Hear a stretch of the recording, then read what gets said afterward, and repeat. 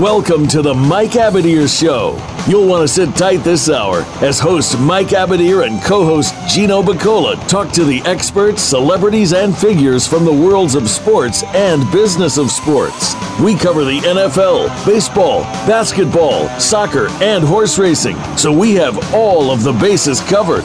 Now, we just need your participation. Here is your host, Mike Abadir.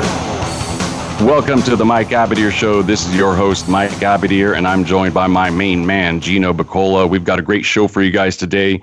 This is our college bowl game preview show. We'll also sprinkle in some NFL draft talk, as well as the final week of the NFL season.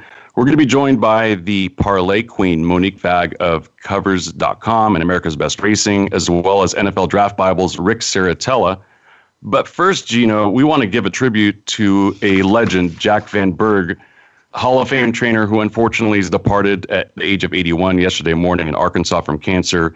And in my opinion, the best way to give a tribute is to storytell about his greatness. And so we're lucky to have with us Chris Katulak from Remington Park, and you guys have seen him on TVG to share some insight.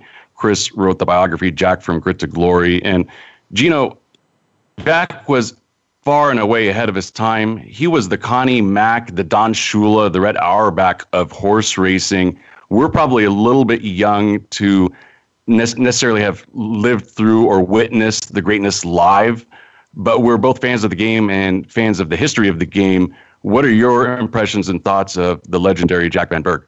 JVV is a Hall of Famer. As you mentioned, he had some lean years from 99 to like 2013. The numbers started to struggle, but what I thought was most impressive was the last few years for JVV as he kind of reinvented himself. He moved back to the Midwest, and you started seeing him pop up at Oaklawn Park, Churchill, Keeneland, Ellis. This past year in 2017, he started 269 horses. He had 42 wins, 40 seconds, and 25 thirds.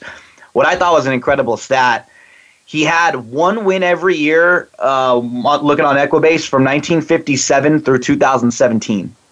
At least one recorded win every year. And I think the horse that we all remember him from the most is Ali Sheba. Ali Sheba himself was a Hall of Famer, 1987 champion 3-year-old. He won the Derby and the Preakness, the Super Derby, the Stroop, the San Anita Handicap, and then the final 4 races of 1988 were all grade ones, the Island, the Woodward, the Meadowlands Cup, and the Breeders' Cup Classic. He was the 1988 older horse of the old champion older horse and horse of the year. So I think that's the one that we all remember JVB for, and in his 6,500 plus victories, that's probably the horse that really was one that a lot of people are still fans of. We remember Ali Sheba with very beloved. Yeah, very beloved. Yeah, they dubbed him America's horse.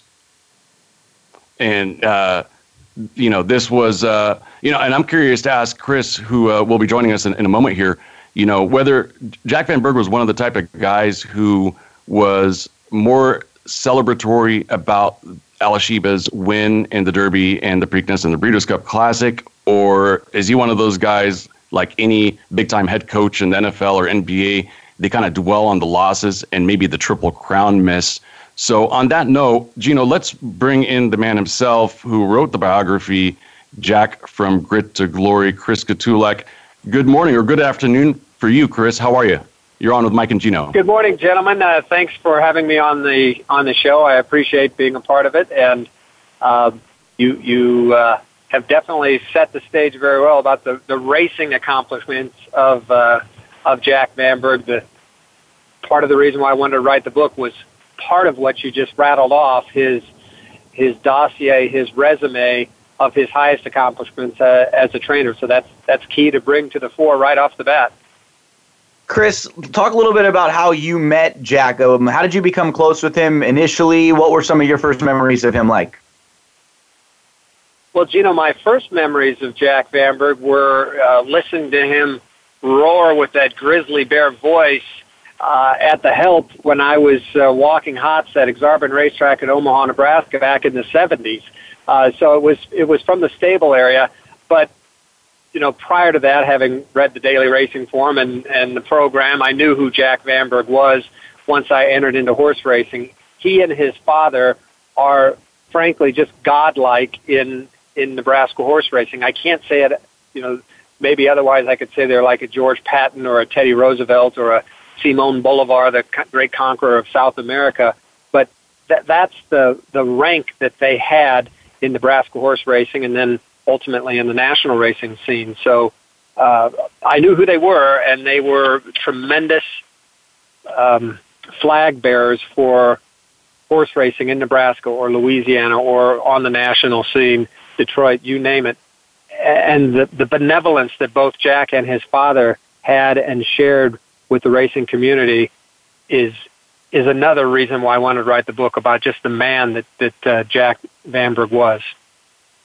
In a world where it's gambling and it's all about winning and losing, and if you have a good day, people like you, and if you have a bad day, people don't. It's kind of strange in the world of horse racing to hear someone who you don't hear one bad word ever said about. I've never heard one negative thing about Jack. As you mentioned, he's got a big smile on his face. He's funny. He's polite. He's a true gentleman.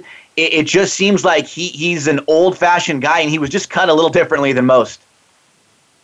I would agree with all of that, although I'm sure there are people that worked under him, myself included, that know that he can be pretty hard on you, but that was all part of his mission, Gino. He wanted the best for everyone, and he wanted to put people in the position where they could get the best for themselves. He didn't want to serve it up to them on a platter. He wanted them to go out and get it for themselves, and that's what his father, Marion, did to Jack. Jack is a little bit different than his father. His father came from grit, as the name of the book implies. I mean, it's as hard scrabble, depression days as you can imagine, and by the time Jack was born, Marion was rolling and going with this story of how he came from rags to riches, but he made Jack continue to work. Jack had a house and electricity and all that stuff, and money was not an issue, but he had to work, and Marion worked Jack like a dog, and so that's how Jack got his work ethic. But Jack imparted that on so many others that worked under his shed row, and it's like disciplining a child. The child may bristle at the role or the demands or the discipline, but in essence, they really just love it because they are getting this guidance and this direction, and they know down the road it will be helpful to them. And the major trainers like Wayne Catalano, Frankie Brothers, and Bill Mott, those three were his primary disciples, and that's chapter, I think, 26 in the book, named the disciples. Those three are living examples among hundreds of thousands of others that worked for Jack in that manner. It's interesting because I was reading an article. There are many, obviously, that have been written in the last 24 hours, giving tributes and stories and things of that nature regarding Jack. And one of the things that kind of struck me, and I'm paraphrasing here, was something along the lines of, he said, if somebody that's been working under me goes off on their own and they can't train, then then they didn't learn anything, because they should be able to go off and do their thing after, maybe following my work ethic and technique and things of that nature. And the entire name of the book is Jack from Grit to Glory, A Lifetime of Mentoring, Dedication, and Perseverance. How did that name come about? Did you come up with that name? And obviously mentoring was an important part of that, and you mentioned one of the chapters being the disciples. Tell us a little bit about the name of the book in its entirety. Sure. First off, I'll say you really sugarcoated what Jack said. What Jack basically said, look, I'm going to teach you everything I know, and if you can't learn it, you're just stupid. Yeah. That's pretty much what Jack said. And well, the name of the book, I as part of marketing, I wanted to appeal to people who maybe weren't just mainline race trackers and really knew horse racing inside and out. If they wanted to learn about mentoring and dedication and perseverance, that they could. And the perseverance is key because at the time Jack asked me to write his book, which was in 2010, he was really in that tailspin of about a dozen or so years that he was not training an abundance of winners. In fact, from what Gino was talking about, the numbers that Jack put up, this year, 2017, his horses earned $1.2 million, and it's the first time they surpassed the $1 million mark since the year 2000. And in 2013, ironically, the year the book was released, Jack's horses were one of 122.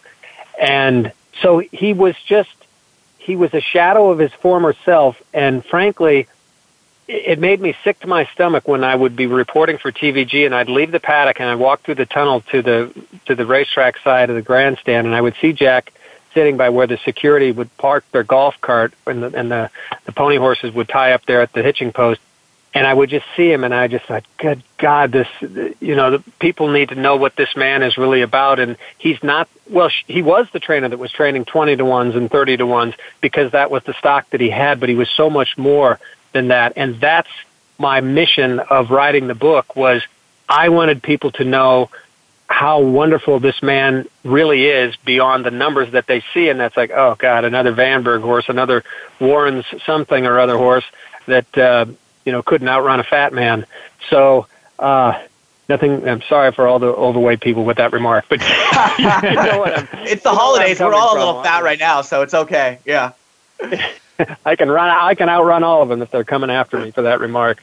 But and he is a jolly guy, and he is a gentleman, and he's all of that stuff. He's no saint. None of us are, as far as I know.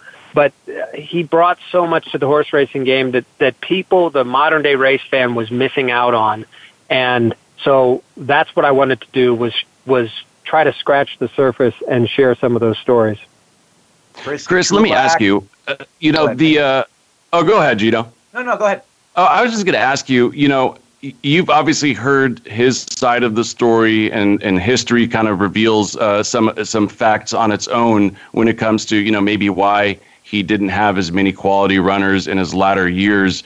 But what have you gathered as being some of the core reasons? Is it more along the lines of, people with big money nowadays with the big, that invest in a lot of the younger, stock with the great pedigrees and are spending millions upon millions, are gravitating towards the suits, the Pletchers and, guys like that, or the name guys like Baffert, or, what gives rise to kind of falling from grace in this sport, Chris? Well, it's a great question, and I'll give you Jack's response and my response, and what I learned from the book. And, Jack always said, I don't go out there and market myself as a trainer. So right there, that's going to be a major issue. And, the market can be very, it can be very forthright and honest, and just, making sure you're mingling with the right people. And it can be backstabbing. And there's both different sides of the coin going on there. But it's tough to market yourself if you are only running 20 and 30 to 1 sort of horses. And what happened is, when Jack elected to stay in California and not do all of this operations of running 4 and 5 outfits at one time throughout the nation, and he decided he wanted to stay in California, well, that then automatically severed the tie with all of those owners that he had in Detroit and Kentucky and Omaha and Hot Springs and New York and so on and so forth. So that kind of, that was going to be an issue, and it did become an issue right there. I want to complete my thought, but I want to interject one thing. Back in the day, the trainers had to be there. You couldn't just say, this is the big name trainer, and have that trainer come by the stable area once a year or twice a year. You had to be there in some cases every 5 days, every 3 days, depending on what jurisdiction. So Jack was perpetually on planes flying to New England, to New York, to Kentucky, to Louisiana, to Chicago, to Omaha, to California, all of that. So you could imagine the mental and physical stress there. But to complete the thought about what happened to Jack, without that flow of horses, he did fall out of vogue, and not many people are going to want to go up to a guy that's saddled 2 winners of 80 starters, that sort of thing. So that worked against him, and so it goes. I don't know if I even completed my own thought on there, but Jack always says, even when Charlie Whittingham was at the end of his training career, people were not sending him top flight horses. And, the greats like Ron McAnally and the Studies and all of that. So it runs its course, and a lot of people just want to go with a new hip name that's winning races. And was he understanding about that? He kind of accepted it. He realized that's what it was, but he did not want to deviate. And for better or worse, Jack Vandenberg was his own worst enemy because of just sticking hard and fast and just saying, nope, this is how I want to do it. This is how I will do it. And by the time he left California in 2013, there were times when we were out on the book signing tour where I was wondering, how is this guy going to get money to eat tomorrow? Or, that sort of thing. And he even said it himself. In the Pollock report, there's a story, and there's about a 50-minute video, 50-minute video of the Dawn at Oaklawn program hosted by Nancy Uri Holtis. And he'll say all of this as well. I encourage you to listen to it. But, it was really tough. I would go out on these book signing tours with my wife, and we were like, good God, everything generated from that book signing, all that cash would just go right back to his pocket. I was just, keep it, Jack. So, but he rose up out of that, and that was my whole quest, was to get him out of that rut, out of that dark cellar, and we did it.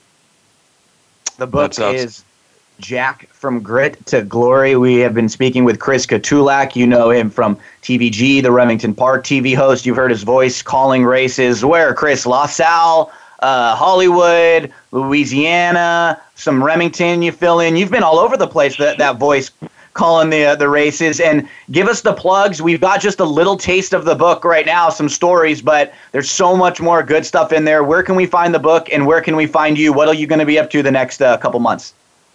Well, the book can be purchased at Amazon. There's a book website that's the book title. It's Jack from Grit to Glory, jackfromgrittoglory.com. And you can see some of these old pictures we're talking about. You can hear videos. We all want to hear Jack's voice, and now that he's gone, that's a great way to go back, and you can buy the book that way through the website, but it'll take you to Amazon. But I have to tell you, they've been on me to write a new book for the last few years, and I say, well, when I have more time and less sense, I'll think about writing another book. But I could, because for one of the most gratifying things of this entire odyssey of the book research, the book writing, the book tour, and where we're at now, have been the stories by the people that come up to the book signing table with their $20 in hand, and 50% of them, if not 80% of them, all had their own Vandenberg story that they wanted to tell, whether it was about Jack, working for Jack, a Vandenberg horse, or Marion, working for his father, Marion. And so that was just gratifying beyond words. But then those stories that come up was like, what, how come you didn't tell me that story? Some Jack didn't even remember. Most of them he did. And, the book was 300 pages as it is. We could have made it 600 in a blink of an eye. So I could have done some story writing based on the stories I heard at the book signing table, and didn't. It was just way too much. It was too much. Maybe that's book number 2, Chris. Yeah. Maybe that's the next book. Yeah. Yeah, well, it's already been Jack from Grit to Glory and back to Grit and back to Glory, so we could just keep on making that book title longer, I suppose. We'll see. Maybe something will come. I have to say this, and I know you guys want to wrap. There is a memorial service that is planned in Hot Springs, Arkansas on Monday, January 8th at 2 p.m., and I just got off the phone with one of Jack's daughters, Tracy, and they're trying to determine where they are going to accommodate everybody beyond the actual funeral service, and they're considering the convention center in Hot Springs.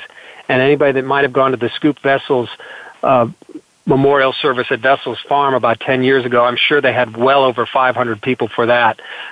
So this is going to be huge, and stand by for more details there. But that's all in tribute to the man, JVB. Well, thank you for that. Thanks Sounds a lot, like it's going to be a big event, and we'll give our thoughts and prayers to Jack's family and friends, and obviously to you as well, being someone who was close to him for several years alongside of him and writing this book. And we'll look out for volume number 2, hopefully, and we'll bring you back when when Remington Park starts their quarter horse meet and gets their thoroughbreds going, and maybe have a conversation on a different type of note. Thank you. I'd love to be a part of it. Jack did have enough time to say some goodbyes to a number of people when the end was drawing very near. His daughter told me that he ordered a Bud Light the night before he passed away, and that was just sort of more of a just sort of a tribute, I guess, to where he'd been. And then the morning of, he autographed the book for a nurse just about an hour before he passed away. So he did it his way, and that was the only way, the JVB way. That's awesome, man. Well, we thank you very, very much, Chris. We appreciate you joining us on short notice, and we'll talk to you soon. Thank you all. God bless those memories of a great man. Amen to that. We'll take our first commercial break, and we will be back with the Parlay Queen in a brief moment.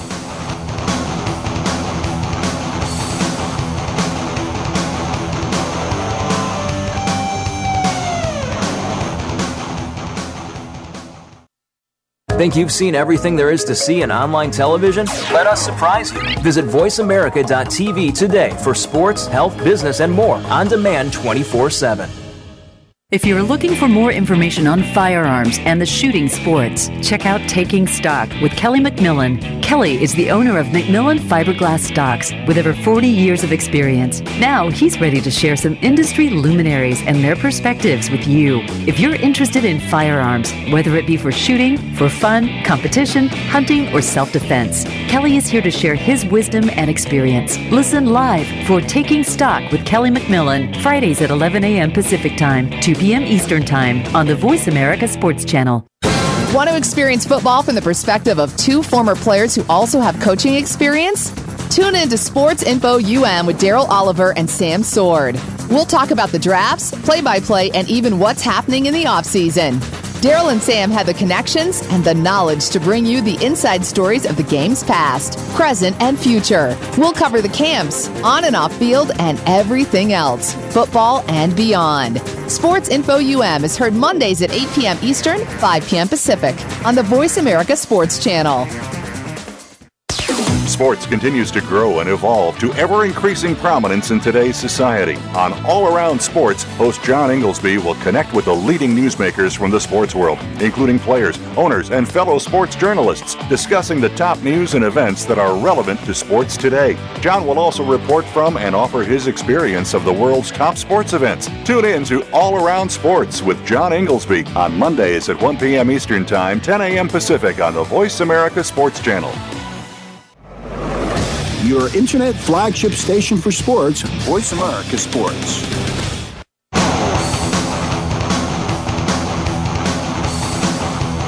This is the Mike Abadir Show. If you want to call in today, we can be reached at 1-888-346-9144.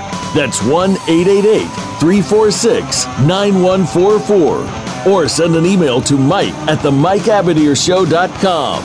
Now, back to this week's program. Welcome back.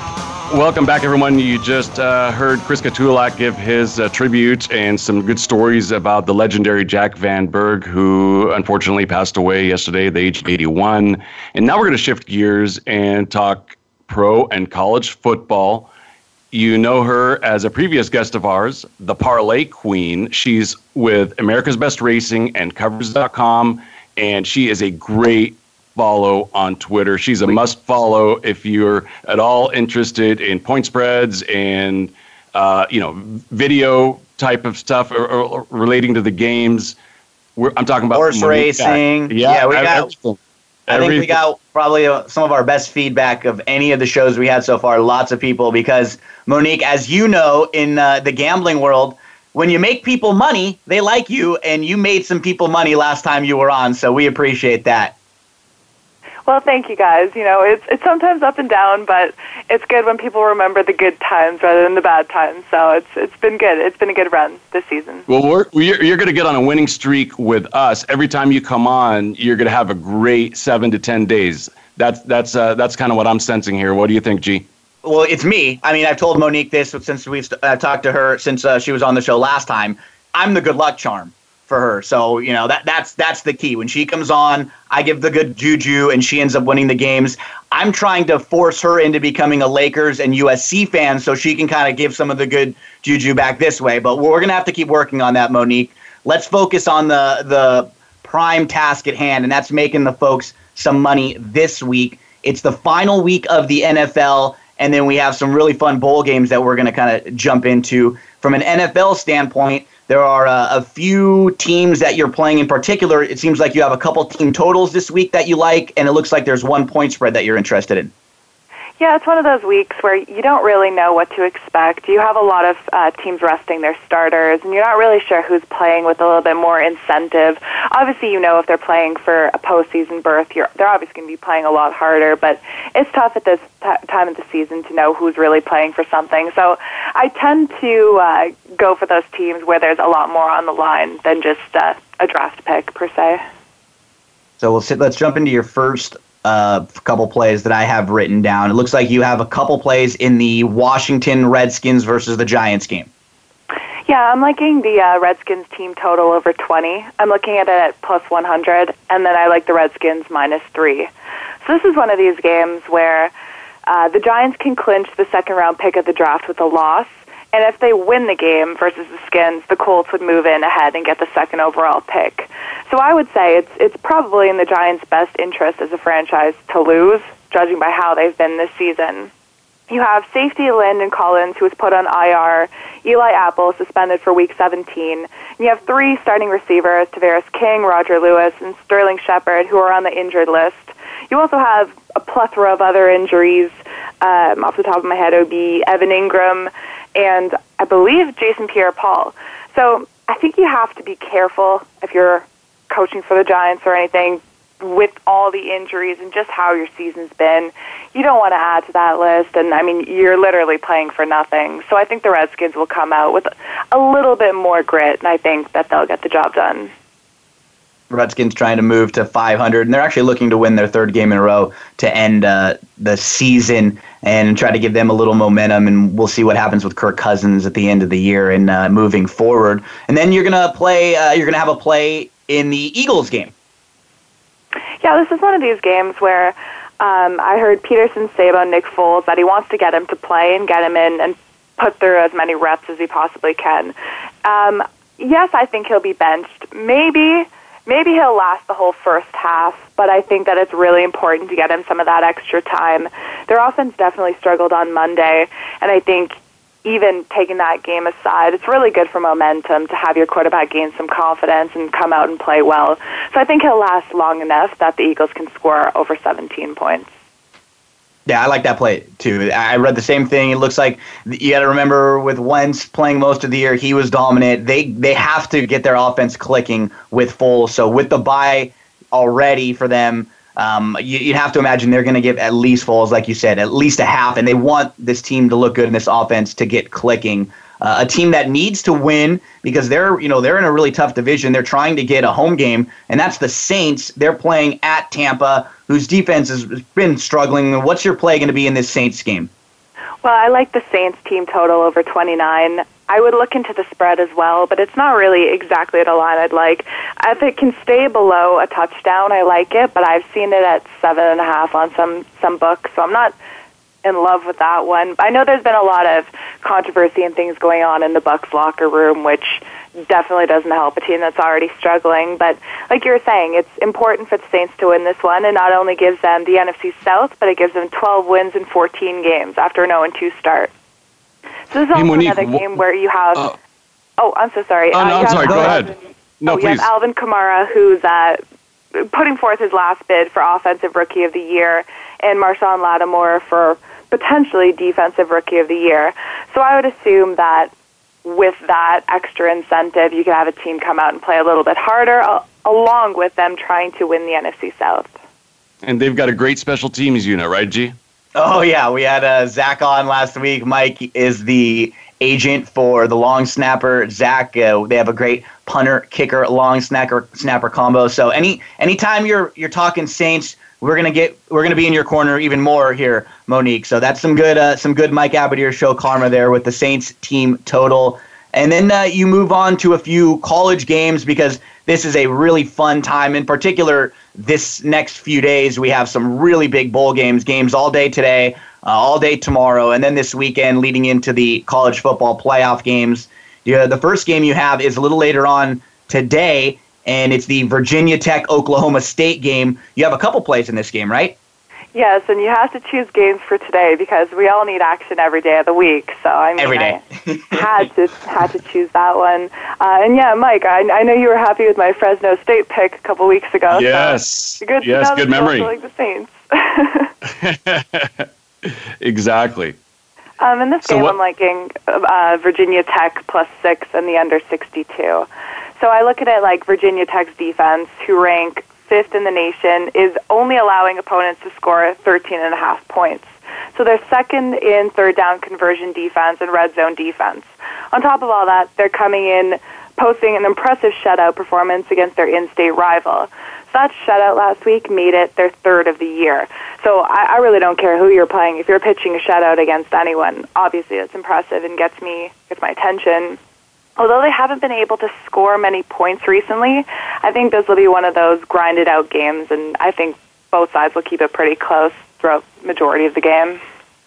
Now, Monique, I am a Pac-12 fan, and when they're not in the college football playoff, what I look for are how are the Pac-12 teams going to fare against all the other conferences. And today we've got a game with Stanford playing TCU. Stanford's 9-4. They had the Heisman runner-up and Bryce Love.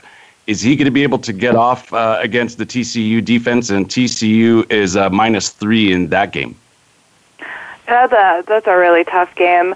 I definitely went between both sides there. It was tough to figure that one out. But I do think Bryce Love will get it going. I know he's been playing for most of the season with that high ankle sprain, but I think he's definitely the X factor in that game. I don't know exactly what the point total is in there, but I don't think it's going to be super high scoring. But I think obviously when you run the ball a lot more, a lot of the clock comes out. So potentially an under there, but I really think that they'll get it done and beat TCU. Well, we're talking Pac-12. We have to first of all, if any of you out there didn't see the clip yesterday with Coach Mike Leach from Washington State during the press conference, the raccoon spiel. Well, no, he's blowing on his coffee. Did you see that? I saw that. It was too hot. So while they're interviewing the coach from Michigan State, who's up at the podium, he's literally blowing on his coffee. He's like dipping it, tasting, seeing if it's hot. He's blowing it. It's just so hilarious. Like he's not paying attention at all to what they're asking the other coach. It's great if you haven't seen it. He's talking about having a pet raccoon. Yeah, he's absolutely absurd, but he's hilarious and he's fun to watch. And we're going to have some money invested on him a little later on, right, Monique? Absolutely, we are. And that just put the cherry on top when I saw that clip. That was hilarious. I'm liking Michigan State under 24 and Washington State +1.5. So, of course, being without your best two receivers in Washington State, it's less than ideal. But they've been able to move the ball well all season, and they do have 6 players with 30 or more catches. So the Cougars possess the Pac-12's #1 pass defense and defense on third down. I don't know how long Washington State will try and attempt to show a run game, but that's definitely where the Spartans' defense have excelled. I think they're very stout against the run, but although they've improved against the pass, that's definitely their weakness on the defensive side. With Washington, with Mata off out for the first half and the Cougars without their best 2 wideouts, I would say if they can keep it close in the first half, I'd give the Cougars a huge edge when he returns. And I just think the spread is so small. It's one of those where you kind of just pick a side. I do think it could go down to pick 'em, to be honest, at closer to game time. But I do see it moving up in favor of Michigan State -2.5. But I think it can go down and even out more at the 1.5, 1 range, which in that case, just choose a side wherever you give the edge. Now, Monique, we've got a few short minutes left until our next commercial break, and I've got an emailer. Are you up for taking an email question? Of course. Okay, it's going to switch gears back to the NFL for a moment, and his question is, ask Monique, why is the line for the Chargers-Raiders game, Chargers -7.5? Don't the lines makers know that even though this game is in LA, the fans are going to prove that the Raiders belong in LA. Did you make this question up, Mike? Did you? No, this is from Evan. This is from Evan in Temecula. Okay. This isn't from your dog Raider, are you sure? No, this isn't from my dog Raider. Okay. But we've got a lot of Raider fans, obviously. They'll listen in. So wants to know, how's the line 7.5? It's a pretty fair line. I mean, judging by what the Chargers have done offensively, Keenan Allen's been slowed down a lot. It's Chargers Raiders. It is what it is. It's one of those games where even if one team's playing for something, one team's not, it's one of those that look like it's going to be close. It definitely can't be under a touchdown, but the line is fair. I mean, I was liking the Raiders. I like the points. Give me the points. I think they played really well on Monday night. I had a heartbreaking loss there. I had the game to go to overtime, which was Derek Carr's interception, which killed me there. But heartbreaking. I had a 6-1 on the game to go to overtime. But they played well. They couldn't really get the ball moving, but I didn't hate what I saw out of them. I definitely think they can keep it close with the Chargers. Chargers obviously have something to play for, but offensively they struggled. So I think the line is fair at 7.5. Yeah, usually that division matchup, everything in the AFC West, it seems like, when the Broncos are really good, the Raiders will upset them. When the Chiefs are really good, the Raiders will upset them. When the Raiders are really good, the Chargers will upset them. This would be so Chargers to lose this game, especially if Tennessee lost too. It was like all they'd have to do is the win to get in. But I think that's the key, as Monique mentioned. The Chargers just have so much more to play for that if the Raiders are down by 10, do you think they're going to really have the motivation to come all the way back? That's the way that I look at that line, is that I think that the Chargers really have to play the best game they've played all year because they got to get in. They got to win to get in. That's a good point. Now, we've only got a moment left here, Monique. Are there any other games that you want to spend some time talking about and then give us your plugs? All right, one in particular, I like Northwestern by 7. I think for Kentucky, I don't think losing at home 44-7 in the season finale is a good look. I think the Wildcats quarterback Steven Johnson not throwing a touchdown in the final 3 games of the season could be entirely problematic mentally, and I think that's going to instill a lot of doubts if they get behind early. And it doesn't help when you're facing off against a Northwestern defense who is very balanced, coming off 7 straight wins, allowing combined 7 points in their final 2 games. So I just don't think they have it. I think people are betting Kentucky for namesake. I actually think if you've watched a lot of the games, Northwestern is the real deal. So I really like them at -7. And how can people follow you? You can follow me on Twitter at Parlay Queen. That is awesome. Monique, thank you so much. You mentioned when we spoke quickly yesterday, you thought if you had to pick, you would pick Clemson to win the whole thing in college? I would. I think the winner comes out of the Alabama-Clemson matchup, as most people do, and I just give Clemson the edge there. And then in the other game, I like Oklahoma. I like anytime I'm getting any points in one of those games which look close, I'll take the points with both teams. There you have it. That is Monique giving us her fantastic NFL, analysis NCAA, and a little bit of everything. Yep. Outstanding job, Monique. We appreciate it. We thank you like always, and we look forward to the next time that we all get together for a chat. Thank you guys so much. It was a blast like usual. Absolutely. Thank you. Thanks, we'll take our next commercial break here, and we will be joined by Rick Serritella from the NFL Draft Bible in just a brief moment.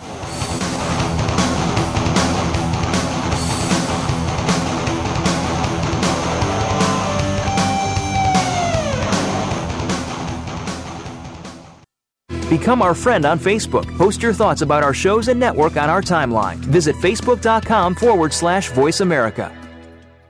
Okay, sports fans, here's your opportunity to discuss football, America's favorite sport. On an annual basis, millions of people attend, watch, and listen to football, both pro and college. Ray Ellis Sports, an internet talk radio show, was developed with the fan in mind. Join host, former Philadelphia Eagles and Cleveland Browns strong safety Ray Ellis on Voice America Sports every Tuesday at 1 p.m. Pacific for exciting, interactive football discussions from the fans' perspective. Tune in every Tuesday at 1 p.m. Pacific to Ray Ellis Sports right here on the Voice America Network, and let's talk football. This week on The Revolution with Jim and Trav, we're diving into planning your 2018 outdoor adventures. Find out about prime DIY hunting opportunities across the country. Get the how-tos of applying for tags and listen for advice from the pros who hunt full-time. Joining us is Kevin Steele, host of Peterson's Hunting Adventures, Jeremy Millette with Silencer Shop, Mrs. Bunny, and more. It's presented by Outdoor Channel, Sportsman Channel, World Fishing Network, and My Outdoor TV. Friday afternoons at 1 Pacific Time on the Voice America Sports Channel. Get ready for the Get Down with Hurley Brown. Want to get inside of the minds of the players and coaches? We'll talk everything sports, but with a focus on the NFL, NBA, and college football. We'll review and preview the week's big games. We'll talk about the draft choices and free agents and go inside the teams for news, recruiting, and what's next from the colleges to the pro teams. It's the Get Down with Hurley Brown. Tuesdays at 3 p.m. Eastern Time, 12 noon Pacific on Voice America Sports. Your internet flagship station for sports, Voice America Sports.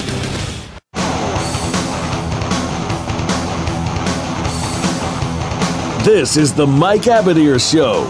If you want to call in today, we can be reached at 1-888-346-9144.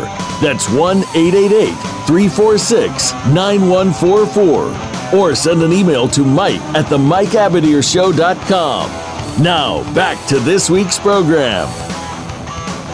Welcome back. Mike and Gino are joined by our next guest, Rick Serritella from the NFL Draft Bible. They do a fantastic job covering bowl games, the players involved in each of these games, especially if they're NFL draft prospects, the combine process, the all-star games, the NFL draft. Everything is covered. Rick, how are you, my friend? Doing well. Appreciate you having me on here. Congratulations on the new show. I've been keeping tabs on you guys. Thank you. Welcome to the podcast world. Thank you, my friend. Thank you. Let's get right to it because there's a lot to cover and little time here. Before we talk about the specific games, let me ask you a couple general questions first, and then we'll kind of roll up our sleeves and talk about some of the big games here. But what are your thoughts in general just about players sitting out their final bowl game, and what do you think that does to their draft stock, and how do you feel about it as a fan? Well, I think, as football becomes more and more a big business, you have to really put yourself first. And, at the end of the day, the most frustrating part about the NFL draft process is that these players have so little knowledge. Their coaches care so little about them going on to the next level, and they will actually tell the team and tell the players, don't worry about agents, don't worry about where you're training, just worry about the season at task. And, I feel for the players who are currently in bowl games that the coaches, refuse to allow the players to meet with agents or make their decisions on where they're training because... I'm dealing with that right now, Rick, and you already know that.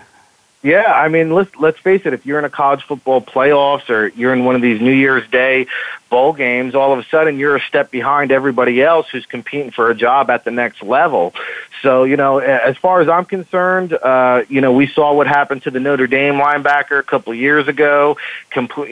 Cost them about $10 million in the pocket. So, if you have aspirations playing at the next level and you have nothing to gain from playing in a bowl game, I'm all for it. I don't think it impacts your draft stock all too much because, let's be honest, whether you're a redshirt sophomore, a junior, or even a senior, you've got 2, 3, 4 years worth of film. That is your resume, and that will be 90% of your draft grade at the end of the day. Yep. No, you're absolutely right. So let's turn our attention to, in my opinion, the marquee game. And Monique alluded to this from kind of a wagering perspective. The college football playoff, of course. I'm talking about Alabama and Clemson. In this game alone, you're projecting 12 top 50 guys, 10 first rounders. That's a third of the first round, Clemson and Alabama. These teams are stacked, especially on the defensive side of the ball with Clemson. I mean, this is the game of the game, cream of the crop, isn't it? Yeah, I mean, I think you could state a case that at any given moment, every player on the field is going to play at the next level at some point in time, right? So, I mean, you talk about that Clemson front defensive line, though. Christian Wilkins, I think, is leading the way. I think he's a guy that could potentially be the first defensive player off of the draft board altogether. I mean, I think he's going to blow the roof off Indianapolis when you take a look at his size and measurables. This guy is as good as they get. I think he's competing right now with Minkah Fitzpatrick in terms of the top defensive prospect in the draft. But then you take a look at his teammate on the other end of the ball, Clelin Ferrell. I think he's a guy that, has draft eligibility, who could consider it. Dexter Lawrence is another, first-round guy. Austin Bryant. I mean, it's funny because the Clemson, NC State, all these schools there in that conference, they have all these great, talented defensive linemen. And I think, Clemson is going to give Alabama a run for their money because, let's be honest, Alabama is going to want to ground and pound. They've got probably 3 or 4 running backs there in the backfield that are potential NFL prospects. And Damian Harris, probably the most underrated guy. I think he's a borderline first-round pick. Of course, Bo Scarborough, I don't think he'll declare this year, but you remember him from the national championship last year. Calvin Ridley, arguably the top wide receiver prospect. And then you get into guys like Ronnie Harrison and Minkah Fitzpatrick there in that defensive backfield. I mean, Fitzpatrick is lined up all over the field for these Crimson Tide. He's played 6 different positions, and I think he's really positioned himself to be a top 5 pick. But, I mean, you could probably dedicate a whole entire show on this game alone. And at the end of the day, I think that the college football playoffs, I heard you guys talking about it a little bit earlier. If you told me the 4 teams that are in it, you could pick either team that said you were going to pick them to go on and win it all, it would not surprise me at all. But in this matchup right here, I'm going to give the slight edge to Alabama just because the taste of revenge is oh so sweet.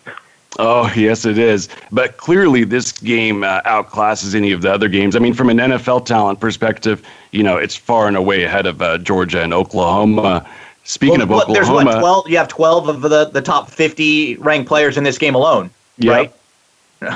Yeah, I mean, Clemson and Alabama, it looks like there's like 7 of the top 50 that you have ranked from Clemson and another 5 from Alabama. So you're looking at a good chunk of the top talent, as you mentioned, on the field, going to be all at the same time right there. And that's not going to be like the last few years where it's been in the championship game. This is going to be the semifinal. So I think I'm with you. I would prefer with that time to prepare and not just the week in between when we've seen these 2 teams match up. I'm going to put my faith in Saban. Yeah, agreed there. Rick, with the Georgia-Oklahoma game, obviously the guy that gets the most attention is Baker Mayfield. Oklahoma has a massive offensive tackle, Orlando Brown Jr., 6'7", 360 pounds. I want to get your thoughts on him and his ability to move around and protect the quarterback at the next level. But before you talk about Orlando, how do you project Baker Mayfield as an NFL prospect? Is he one of those guys that has got the name and the fanfare and the accolades and the Heisman and flames out, or do you think this guy can find a home at the next level and actually succeed? Well, in my book, he's an enriched Chase Daniels. So, I mean, is he 5'11"? Is he 6 feet tall?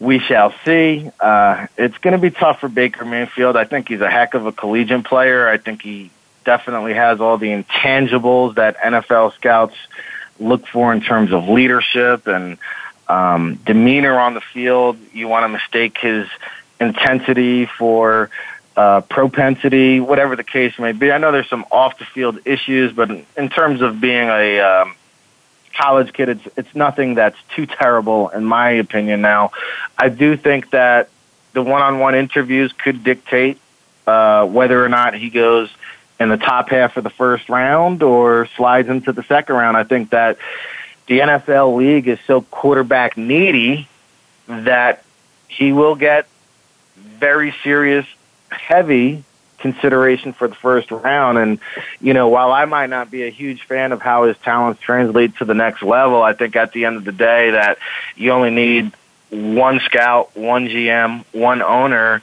to fall in love with you. So I do think he'll land somewhere in that first round if the draft was held today.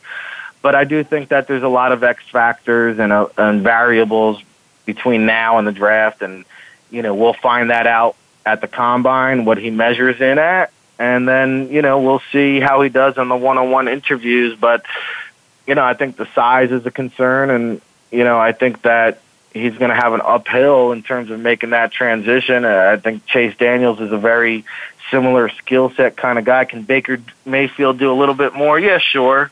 But I think, the thing that does not bode well for him is, Johnny Football, kind of a similar situation, maybe not as bad off the field stuff, but a guy that did have some off the field concerns and some size concerns. So I think that's where, Baker Mayfield is going to have to face the critics. Well, and more, these teams are looking at the quarterback as, the CEO of the team and things of that nature. Baker Mayfield comes off as I'll just flat out say it, a little bit of a punk. I'm sure that most teams are probably going to view that disfavorably, but you make a good point. And I always tell, any of my clients that are kind of on the outside looking in the same thing, which is you only need one team to fall in love with you, one team to believe in your intangibles and the things you bring to the table. So there will be a team. It may be a mistake. Hopefully he proves all his naysayers wrong and succeeds at the next level. Before we get to the game that I know Gino wants to talk to you about, which is Ohio State and USC, just a quick thought on Orlando Brown and his size. I mean, he on paper looks to be the real deal. He's a mammoth. I mean, this guy is a franchise anchor left tackle. I think, at 6'7", 360 pounds, he's still got room there to pack on a few pounds if he chooses so. And I think right now he's probably the top offensive tackle prospect in college football. Jonah Williams, who we didn't talk about with that Alabama Clemson, he might be a guy next year that is the top offensive tackle. But I think in terms of this year, Orlando Brown is that guy, and of course we know about the bloodlines, his father, and all that good stuff. So I think, Orlando Brown right now is probably pegged for the top 10 right now. And who wins that game, Georgia and Oklahoma? Well, despite what I say about Baker Mayfield and his pro prospects, I do think, again, going back to his talents as a collegiate quarterback, I like everything that Oklahoma brings to the table. In fact, I have them to win out. I have them winning it all. Wow. There you have it. Well, we got to jump into, with just a few minutes left, talk about a little bit about my Trojans. They're playing against Ohio State, and as far as just NFL talent on the field, this game might be number 2 when you have a lot of NFL talent between USC and Ohio State. And these two teams, Rick, they kind of seem very similar. They mirrored each other most of the year in that either one of these teams can beat anybody on any given day. They have as much talent as any teams in the nation, but they were very inconsistent. And being a USC fan, I watched this team all throughout the year, and maybe in a game and a half that I feel like this team was a national championship type contender, they were just a little disappointing most of the year. It's funny to say that when you win 11 games and you're 11-2 and you win the Pac-12 conference. I felt like the spread's a little high because I think this is going to be a close game, but what's kind of your overall feel for this game? Well, Ohio State arguably could, instead of Alabama, it could be Ohio State in there. I think it was very slim. I think the college football playoffs really had a tough decision to make. And last year, if you asked me, I thought 4 teams was enough. This year, if you ask me, I'm all in favor of expanding the college football playoff to 8 teams and maybe even more than that. But, yeah, I think, you hit the nail on the head. There's a lot of great, talented players. On the Ohio State side of things, Denzel Ward is a guy that you really want to monitor here. I think he's going to challenge John Ross at the Combine. Is he really a 4.25 guy? He is really a 4.25 guy, and he's going to challenge that 40-yard dash Combine record for sure. And, you mentioned the defensive line of Clemson. This defensive line of Ohio State, led by Sam Hubbard and Nick Bosa, who's not draft eligible, but said, I feel like I can play in the NFL right now. I believe him. And then Jerome Baker is a guy that's really, I would say, escalated up draft boards at the beginning of the season. Not very heavily on the draft radar, but with his play, I think he's kind of put himself into that first-round consideration. And then on the other side of the ball, of course, Sam Darnold, the quarterback, everybody is talking him up. I think that, when USC and UCLA played each other I thought you saw a superior quarterback in Josh Rosen. That's not to say that Darnold doesn't have the upside and could turn out to be a better quarterback, but if I was choosing number one overall, if I was building my team around a quarterback in college football, at this given moment, I would give Rosen the edge over Sam Darnold. And then, I think in his shadow back there, Ronald Jones III, this running back, I mean, I really believe he's a potential first-round candidate. This guy has really been buried under the headlines. You talk about some of the other running backs, Saquon Barkley and some of the other guys. Darius Geis has gotten a lot of publicity. Rashard Penny, of course.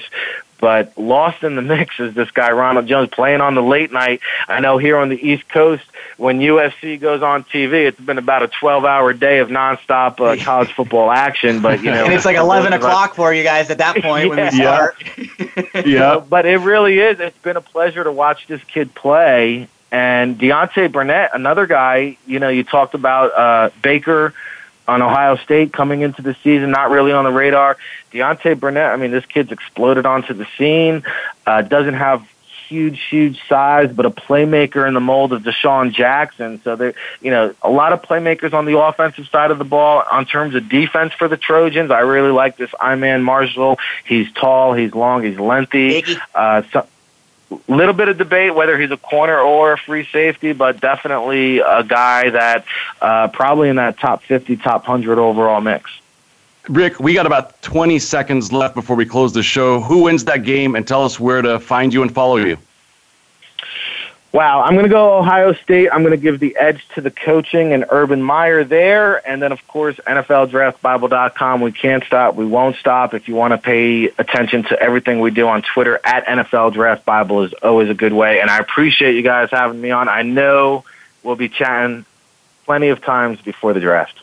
Absolutely. Thank you.